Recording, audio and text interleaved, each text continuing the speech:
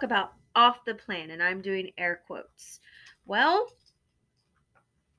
if we keep eating the flour and the sugar and we continue that lifestyle, we're just digging an early grave. Now, that may sound really hardcore because it is. So, one thing that you can do, this may not float for you, but it's highly encouraged. If you're not doing the food journaling, it really is a requirement for this.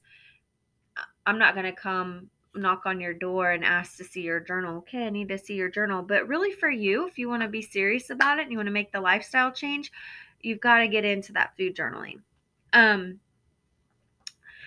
Now, get a calendar. You can print one off of Microsoft Word. You can go down to Walmart, buy a calendar. I don't support Walmart, but you can if you want to. You can go to the Dollar Tree and get $1 and go to the Dollar General, grab a calendar. You can make a calendar. And calendars are easy to access. So what you're going to want to do is every day that you follow your plan, you're just going to put a little X. Make it a colorful X. Make it yellow. Make it pink. Make it purple. Make it red. Whatever color you want. Do the same color. X it off. That day's done. That day's done. That day's done. That day's done. And keep going, because this is going to start working on that psyche that we have. And we're going to be able to see, wow, last Thursday was really hard for me. I had a blowout. I made a mistake, so I didn't get a red X that day. So what happened on that day that triggered me to go eat the sugar? Okay, you see where this is going? Put it by your fridge. Put it somewhere where you see it. We used to put things by our phones on the wall, if y'all remember that. I'm really old. I'm like 94 years old. So your phone on the wall, you know, the one with the little wrappy cord that whenever you talk to your crush in high school, you'd wrap it around your finger and giggle. Yeah, that phone. But it used to be on the wall in our homes. It's not there anymore. So we got to find it. We have to find a new place. Okay, so let's talk about wanting to be happy and having a better life. You're going to be put in situations. You're going to be traveling. You're going to find things that down the road, you're going to have to make decisions.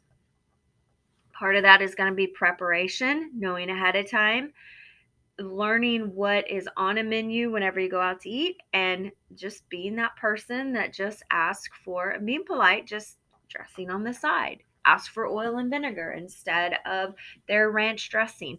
Trust me, whenever you start taking this stuff out and it's out of your system, you'll know immediately whenever you do get it. I'll give you a small example. Whenever I would go through a drive-thru and grab a Dr. Pepper and they'd give me a Diet Dr. Pepper, I knew immediately, like, no way I'm putting that in my body. I've always been against diet drinks.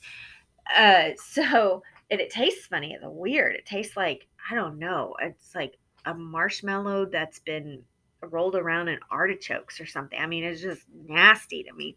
So you want to be prepared, and you need to know what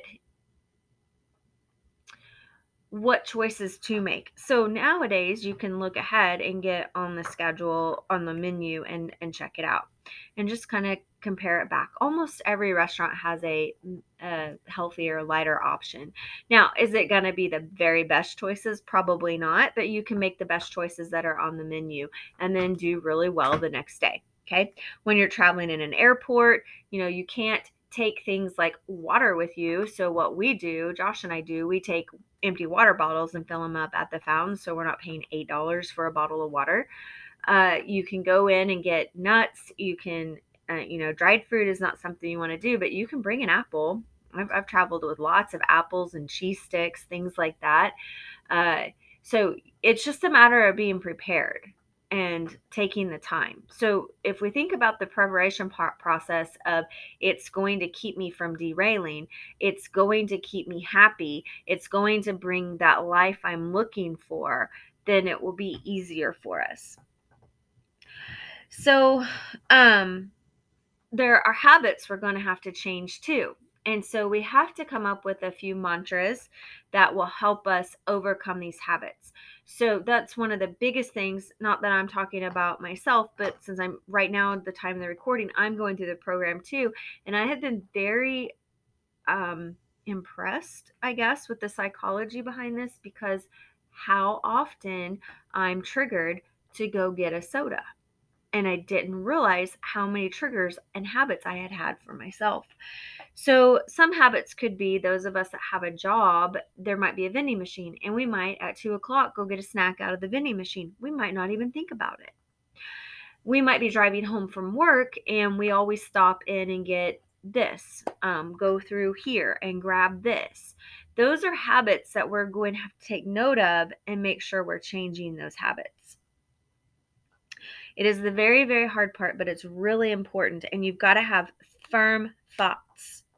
And you've got to start changing the way you think about food and the way that you're thinking about how you're eating. I've said this a few times, so forgive me if I've already said it in this program or if you've been in a class recently and you've heard me say it. I'm reading Atomic Habits by James Clear.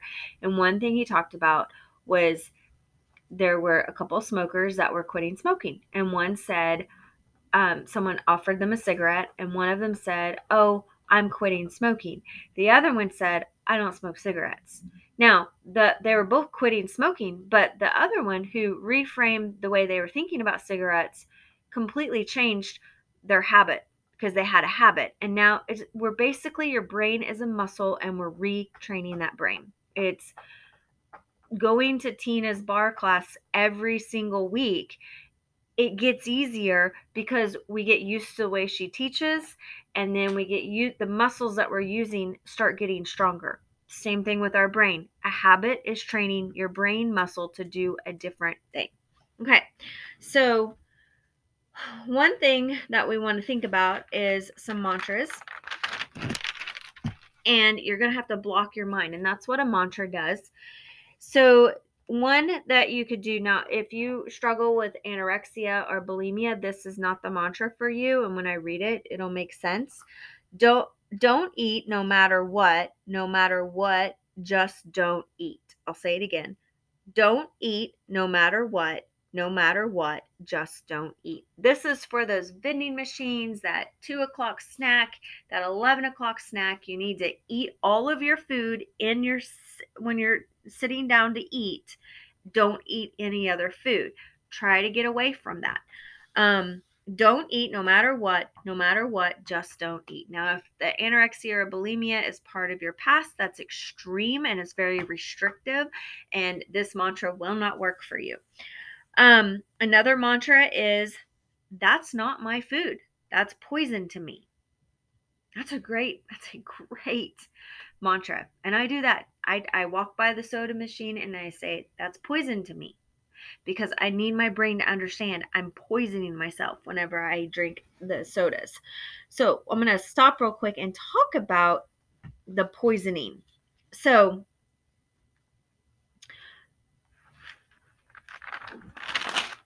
I have to find the right word. Okay, so sugar is called a chronic dose-dependent hepatotoxin. Okay, it's chronic because it continues to affect us for a long term. Okay, it's a chronic situation. Dose dependent means the more you have, the more you crave. Hepatotoxin, this is terrible, only affects the liver. Well, not hepatotoxin, but it's a hepatotoxin because it only affects the liver. So we have a lot of people with fatty livers because of all the sugar in our food.